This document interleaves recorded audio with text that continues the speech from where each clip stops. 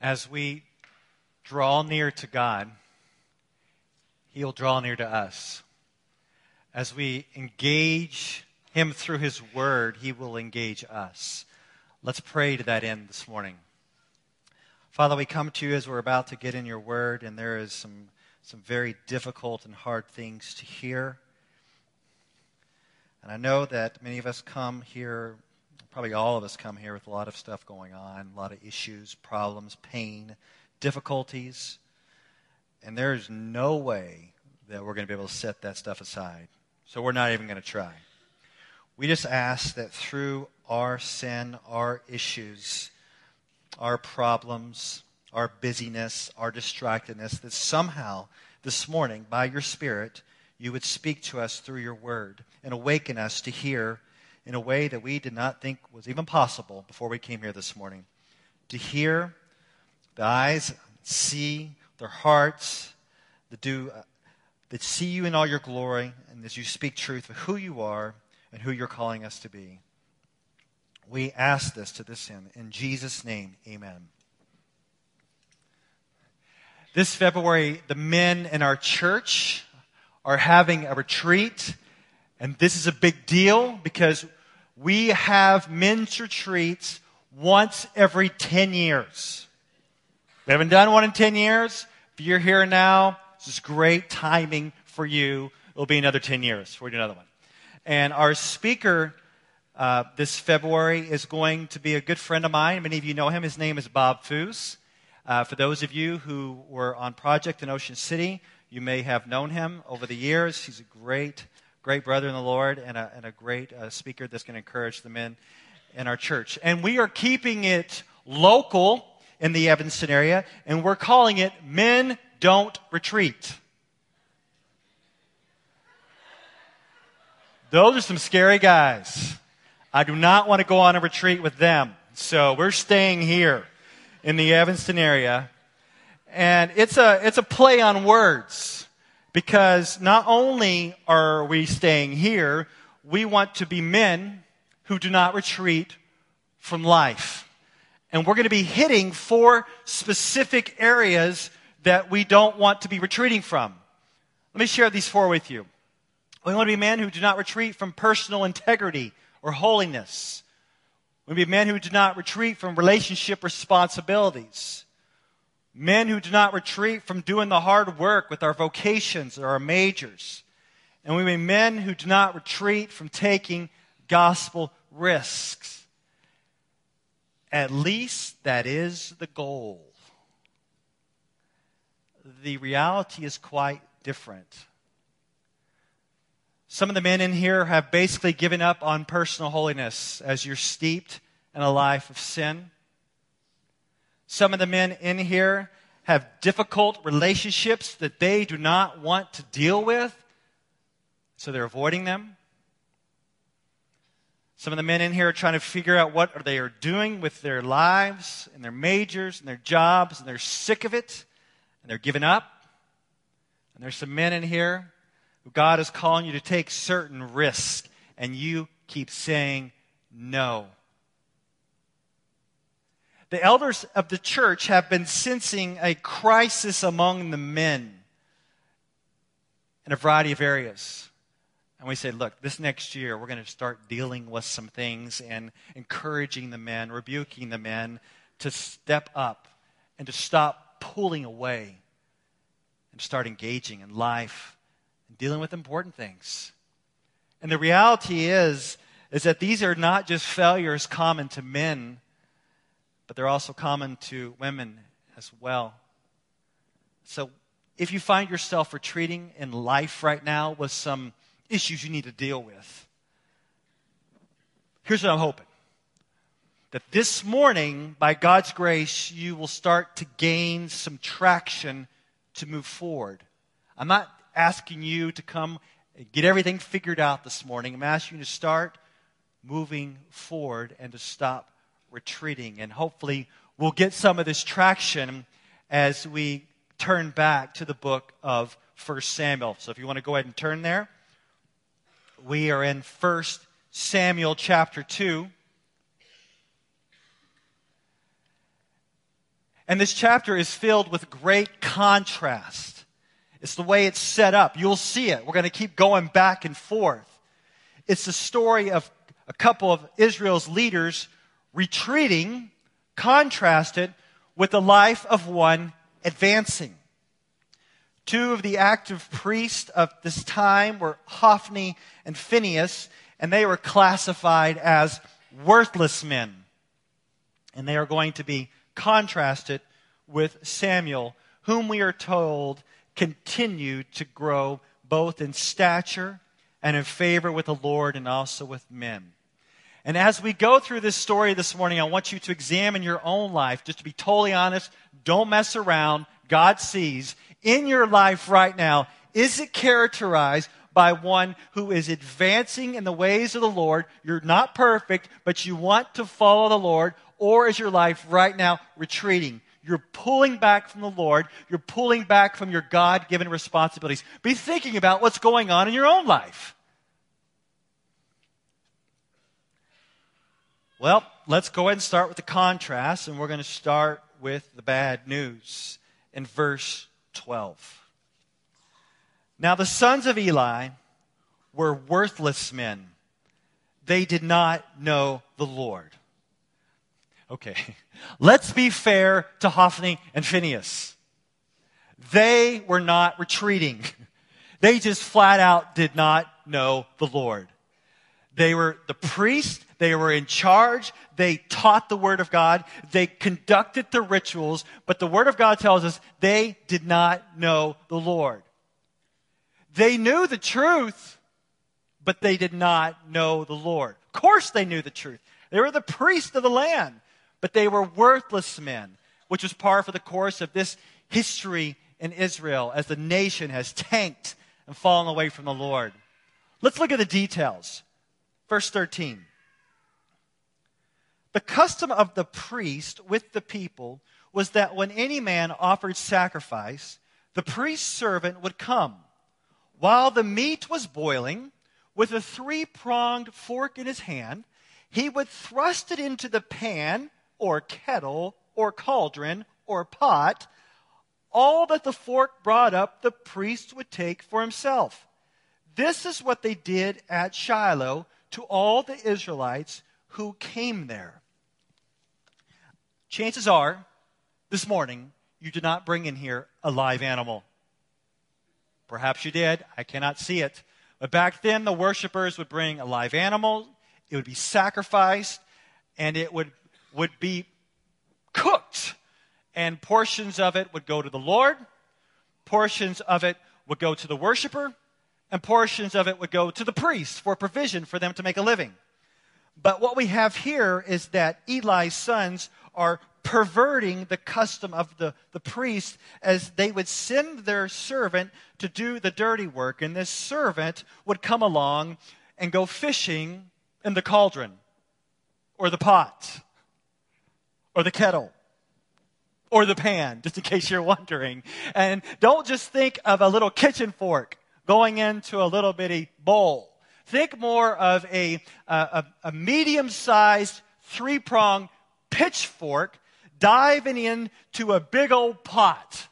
And whatever they came up with was their allotted portion. This was totally perverted. Like I said, they knew the truth, but they did not know the Lord. Let's look at the specifics of their perversion. Verse 15. Moreover, before the fat was burned, the priest's servant would come and say to the man who was sacrificing, "Give meat for the priest to roast, for he will not accept boiled meat from you, but only raw." And if the man said to him, "Let them burn the fat first, and then you can take as much as you wish," he would say, "No, you must give it now, and if not, I will take it by force." Thus the sin of the young men was very great in the sight of the Lord, for the men treated the offering of the Lord with contempt. 3 portions. The meat is brought. Portion that is burned up, the fat portion goes to the Lord. the priest would get a portion and the worshiper would get a portion. But now the servant is coming in and he wants to take it all, raw, including the fat portions. And if the worshiper said, no, at least let the fat portion go to the Lord, then the servant would get all gangster and say, no, I'm going to take it by force. And so the priest would send this servant, and he would steal, and he would pervert the sacrifices of the Lord. And we are told that this was very great in the sight of the Lord. They knew the truth, but they did not know the Lord. Now, I have been here for many years, and I have met people who have attended church here that have known the truth, but they did not know the Lord. Perhaps they grew up in a Christian church, Christian tradition. Perhaps they knew doctrine. They knew the truth. They could tell you the truth, but they did not know the Lord. Their heart, their minds, their actions were not in it. They would profess to be a Christian, but you knew they weren't. No fruit in their lives. Now, I could give many examples, and they're not here right now. So I'm going to give one specific example of a couple I can think of in particular where the wife knew the Lord, but the husband claimed that he did, but he clearly did not. I'm not going to get into the reasons why. But it seemed as if this husband was coasting off the faith of his wife. So she says, I'm a Christian. He's like, whatever, I'm a Christian too. Yeah, sounds good. So he's coasting off of her. And one Sunday, during the height of one of the worship songs in our church, like right on cue, I was standing behind them. It's as if they coordinated their efforts and their spiritual lives were showing through at exactly the same time. So here it is. I'm standing behind them, minding my own business, right? Trying to worship the Lord, not being an inspector here. So I'm trying to mind my own business. And right on cue, height of the worship song, right in front of me, the woman's like raising her hands and praising God. And right on cue, exactly at the same time, the guy yawned as big as he could. Now, I'm not the yawn police. And I'm not saying just because you yawn in church, you don't know the Lord. But this guy's life was put on display in miniature because he could tell you the truth, but he clearly did not know the Lord. And some of you may be right there. And I'm not talking about those of you who are investigating. I'm not talking about those of you who are saying, I do not follow the Lord. I'm just here. That we want you here. But I'm talking to those right now who claim to know the Lord, who claim to know truth, claim to be a Christian. But you know you're just playing.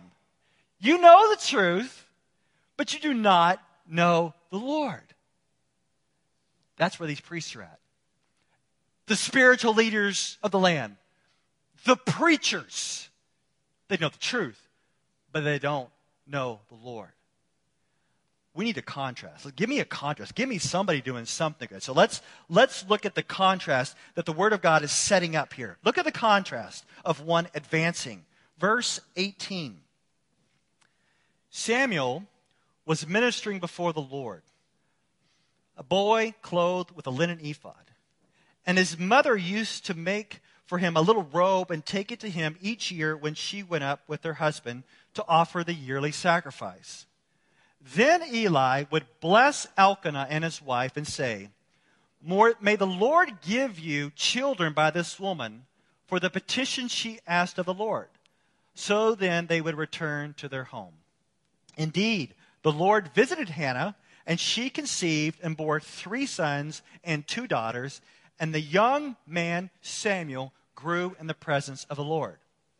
It's great to see Hannah back on the scene because last week we left her with her prayer where she was praying that, remember this? God would bring the arrogant down and he would lift up the lowly. She was praying that God would flip the circumstances. And here we have God flipping the circumstances of the spiritual leaders of the land, Hophni and Phinehas, about to be brought low. And here is Hannah being brought up, being blessed not only with Samuel, but 5 more kids. So she shows up on the scene. She brings him his new robe as he's starting to grow.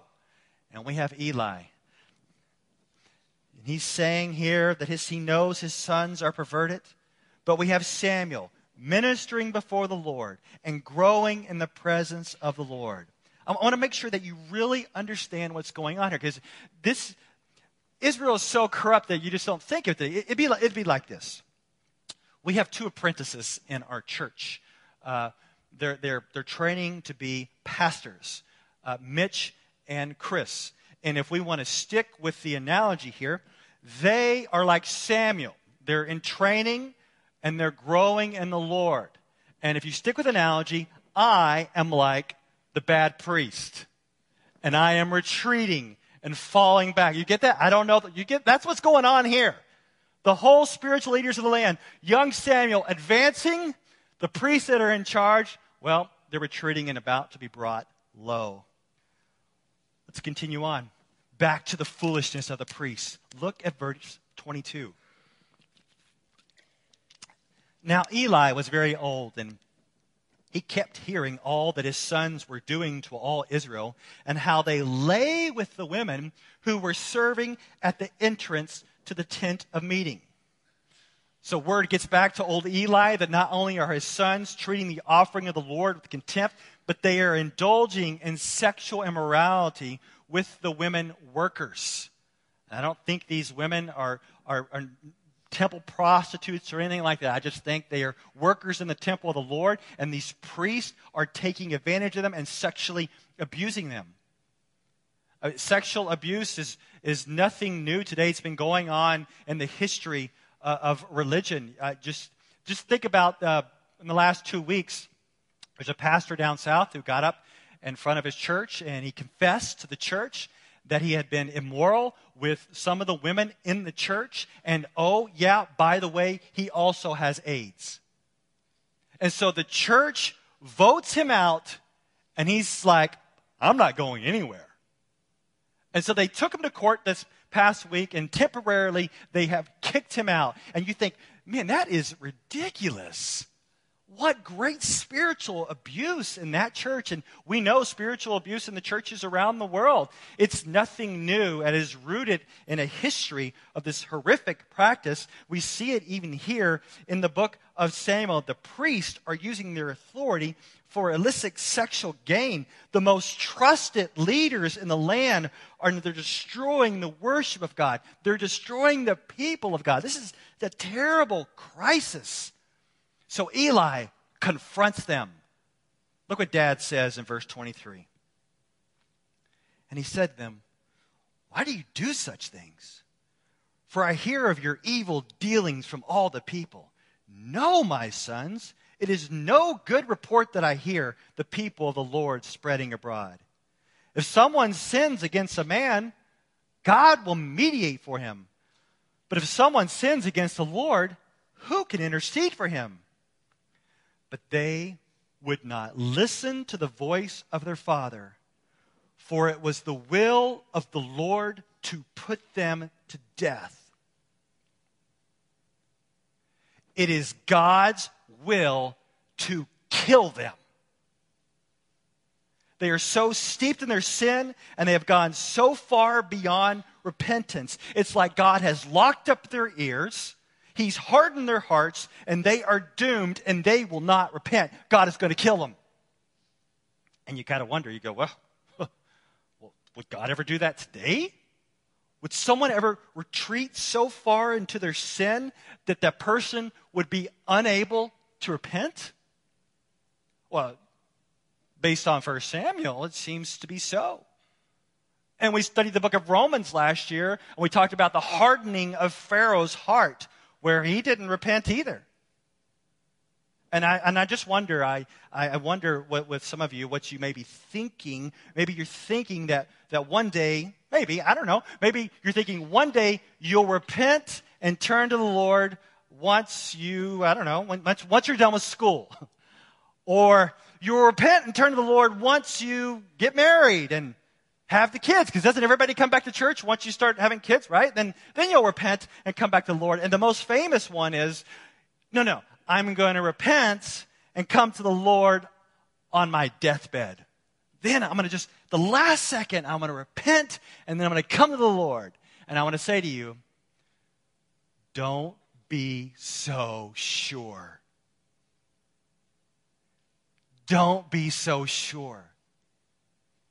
You may get so locked into your sin and have your heart so hard that you will never repent. And right now, if that freaks you out, I have hope for you. If that bothers you, I have hope for you. Because Hophni, Phinehas, not bothered at all. Because they're so locked in sin, they will not repent because it was God's will to kill them. Back to the contrast. Verse 26. Now the boy Samuel continued to grow both in stature and in favor with the Lord and also with man. Did those words ring familiar to you?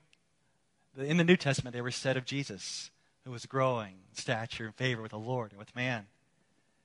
Most of Israel is corrupt. The priests are corrupt. But we have here a young man growing in favor with the Lord and man. He is moving forward. You know what this is showing us? Do you see what's going on here? God cares for his people. And if one generation and certain leaders are not going to lead and love his people, then God is going to remove them and replace them with another leader, another generation to lead. Because God loves his people. God loves you. That he wants godly leaders to lead you. And if someone's going to be so corrupt and fall into sin and not have character, well, God will remove them and God will replace them. And he'll raise up others to advance his kingdom and lead his people. And I believe the way God's working in the Old Testament, God's working in the New Testament, I believe as God is still working the same way today. I believe that even today, God cares for his people. And he wants leaders with character, not perfection, but leaders with character to lead his people. And I believe that maybe not in his timing, but at just the right time, he's still going to remove leaders and replace them. And no leader is untouchable. This past week, one of the most famous pastors in America is no longer with his church due to character issues. I've learned a lot from this man, and you would think this guy is untouchable. He will be at this church, at this location, forever. But now he's gone, and eventually he'll be replaced. No one is untouchable. I'm not untouchable. No leader is untouchable. You know why? Because God loves his people. And he will remove the leader who is corrupt, and he'll put who he wants there because he loves his people. Let's watch it happen. Let's watch the prophecy. Don't lose me now. Stay engaged. This is the prophecy of what is going to happen to these leaders. It's not pretty. Verse 27. And there came a man of God, just some unknown prophet, to Eli and said to him, Thus the Lord has said, Did I indeed reveal myself to the house of your father when they were in Egypt, subject to the house of Pharaoh? Stick with me here, don't lose me now. This is a reference to Aaron. Eli was a descendant of Aaron, whom God chose to be priest over Israel. So the descendants of Aaron, they're going to function as the priest. You with me so far? Verse 28. Did I choose him out of all the tribes of Israel to be my priest, to go up to my altar, to burn incense, to wear an ephod before me? I gave to the house of your father all my offerings by fire from the people of Israel. So here's the priests. The priests were to represent the people of Israel before God by making the appropriate sacrifices and carrying on their priestly duty. That's what priests do. Verse 29. Why then do you scorn my sacrifices and my offerings that I commanded, and honor your sons above me by fattening yourselves on the choicest parts of every offering of my people Israel? Yes, that's the question. Why then? Why then do you do this, Eli? Why do you permit your sons to continue that perversion? Why are you doing this? Give us a little hint what's going on in your mind, Eli. These are your boys. They're after you, and they are perverting. They're perverting the sacrifice. Why are you doing this? And it seems the answer, stay with me. It seems like the answer is that Eli was fattening himself off their sin. We were told a little later in 1 Samuel that Eli was a very large man. And it seems as if that he was benefiting from his son's sin. So they would snag the big old hunk of meat, bring it home, and he's like, I don't know where that came from, but let's eat. And so as he goes to confront his sons, what is it? Talk, talk, talk. Why? Because they're not going to listen to Dad, because Dad is participating in this with them because he's a large man and he is fattening himself off their sin. Your voice has very little credibility in rebuking others when you are steeped in the same sin. Did you hear that, parents? Your voice has very little credibility in rebuking others when you are steeped in sin as well. Let's look at his punishment. Look at his punishment, verse 30. Therefore the Lord, the God of Israel, declares, I promise that your house and the house of your father should go in and out before me forever. But now the Lord declares, far be it from me. For those who honor me, I will honor, and those who despise me shall be lightly esteemed. Eli is part of this priesthood of Aaron, and the idea is he's supposed to just keep going. His descendants are supposed to keep going. They've been promised to be the priest forever, but now God's like saying, forget it. You're not going to honor me. I'm going to remove you. I am going to remove you, Eli, and I'm going to remove your descendants. Those who honor God, he will honor. Those who despise him will be shut down. I want you to watch the shutting down of Eli and his descendants. This is brutal. Let's look at this. Verse 31. Behold, the days are coming when I will cut off your strength and the strength of your father's house, so that there will not be an old man in your house. Then in distress you will look with envious eye on all the prosperity that shall be bestowed on Israel. And there shall not be an old man in your house forever. The only one of you whom I shall not cut off from the altar shall be spared to weep his eyes out, to grieve his heart, and all the descendants of your house shall die by the sword of men. And this that shall come upon your two sons, Hophni and Phinehas, shall be the sign to you. Both of them shall die on the same day. This prophecy is going to be kicked off in chapter 4 as Hophni and Phinehas would die on the same day. And then you forward a little bit later in 1 Samuel chapter 2 and 22, Eli's extended family is massacred. And 85 priestly descendants are killed with only one dude left, Abiathar. And the only reason he's left is to fulfill the prophecy, to bawl his eyes out and to grieve. Do you see what's going on here? That God is not only shutting down, he is shutting down Eli and his descendants. He is done. He loves his people, that no one is beyond being touched. They are corrupt. They must go. But God's not going to leave his people hanging. He's going to raise up another. And one of the most interesting and exciting verses in this chapter is right here, and it's in verse 35. This is great. Look at verse 35. God raising up another. See if you can get your hands around this. This is a good one. Verse 35. And I will raise up for myself a faithful priest who shall do according to what is in my heart and in my mind. And I will build him a sure house, and he shall go in and out before my anointed forever. Who's this? Did you catch the words here? He's going to be faithful, this priest. This is going to last forever. He's going to do what's in God's heart and God's mind. Who is this? Well, I don't know. Maybe you could for sure say, this is Samuel. Samuel's not only a prophet, but Samuel's a priest. And Samuel is going to be a faithful priest that leads the nation back to him. But if you go further in history, we also learn that this is fulfilled through another priest, and his name is Zadok.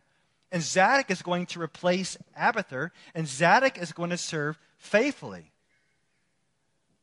But this seems to indicate there is something going on with the priest and the words forever. Does that, anybody come into mind? We have Jesus, who is a prophet. We have Jesus, who is referred to as a king.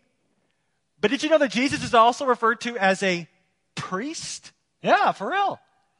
And when Jesus shows up, we are told in the New Testament that this priest is not here to steal things from you. He's not here to take things from you. He's actually here to give you something. He's not here to corrupt the worship. He's not here to corrupt the sacrifices. He's actually here to bring a sacrifice. We are told in the New Testament that he's merciful and he's a faithful high priest in service to God. And we're also told that he is the one who made propitiation for the sins of the people. And if you want to know what that means, is that Jesus didn't show up before God and say, here's my little animal sacrifice. Jesus showed up before the Father as the sacrifice. He was the lamb that was slaughtered for the sins of the world. And it's this faithful priest, we are told, who was holy, innocent, unstained, separated from sinners, and exalted above the heavens. It is this priest, we are told, that did not retreat from sin. He did not retreat from death. He did not retreat from Satan. He did not retreat from bearing the wrath of God. We are told that this priest went right on the cross, bore the wrath of God, buried, and this priest rose again. And now we are told this priest is at the right hand of the Father interceding for us. And it's this priest who brings us to the very presence of God through faith. Who's going to lead the people of God? Corrupt priests like Hophni, Phinehas? No. Fallen priests like Samuel and Zadok? Ultimately, no. We have our final priest who's come on the scene. And we are told about this priest, he's leading his people called the church, and they are not going backwards, they are going forward. In fact, we're told in Matthew 16:18, Jesus says, I will build my church, and the gates of hell shall not prevail against it. Christ forward, no retreat. And if you're a believer and you're caught up in this priest, you're moving forward. You're going forward. Man, I wish we could end right there. That's a good word. I love that verse in Samuel. But there's another one left. Verse 36. I'm sorry to end on a downer. And everyone who is left in your house shall come to implore him for a piece of silver or a loaf of bread, and shall say, please put me in one of the priest's places that I may eat a morsel of bread.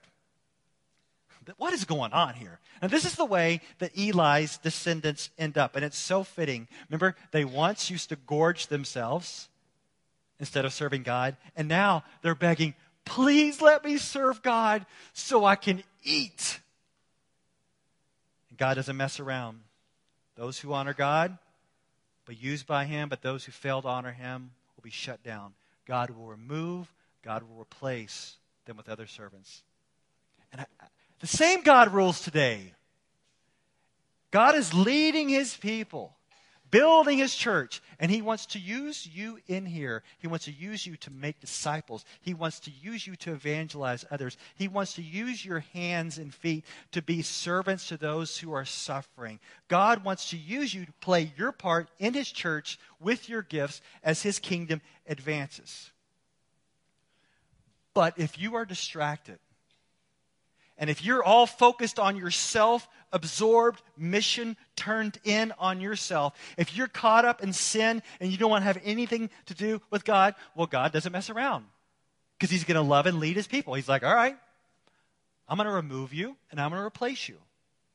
And perhaps he's just setting you aside for a season, maybe. But he's going to get his work done through his servants. And that's either going to be you or that's going to be someone else.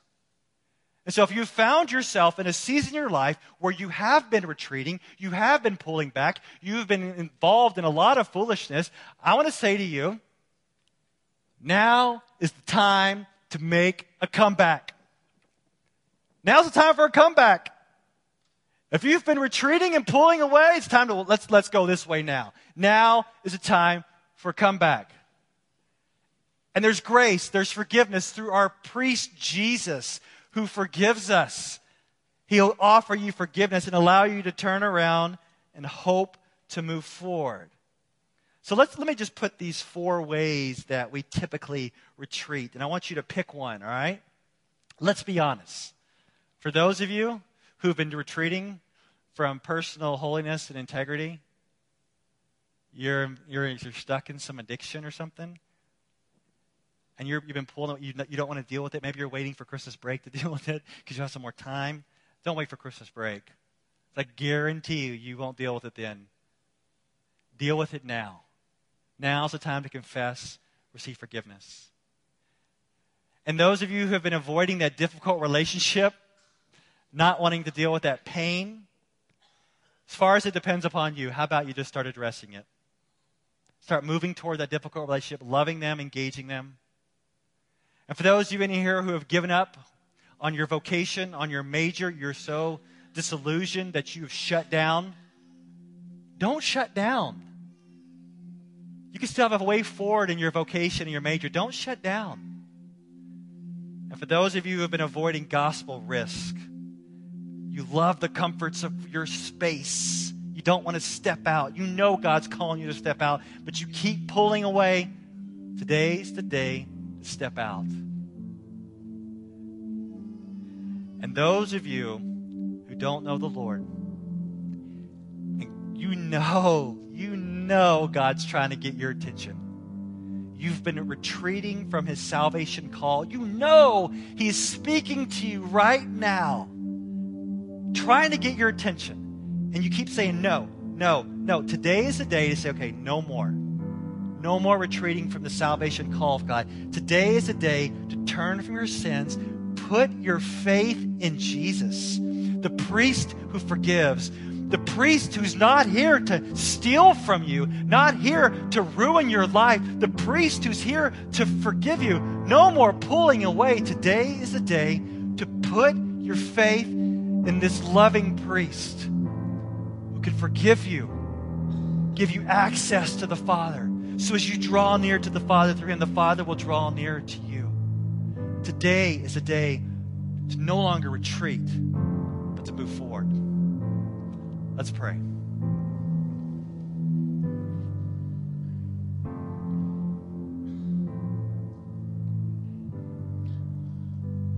Lord, will you please forgive us for the ways that we have ignored your call on our life? We've put off holiness. We've put off dealing with character issues and pride.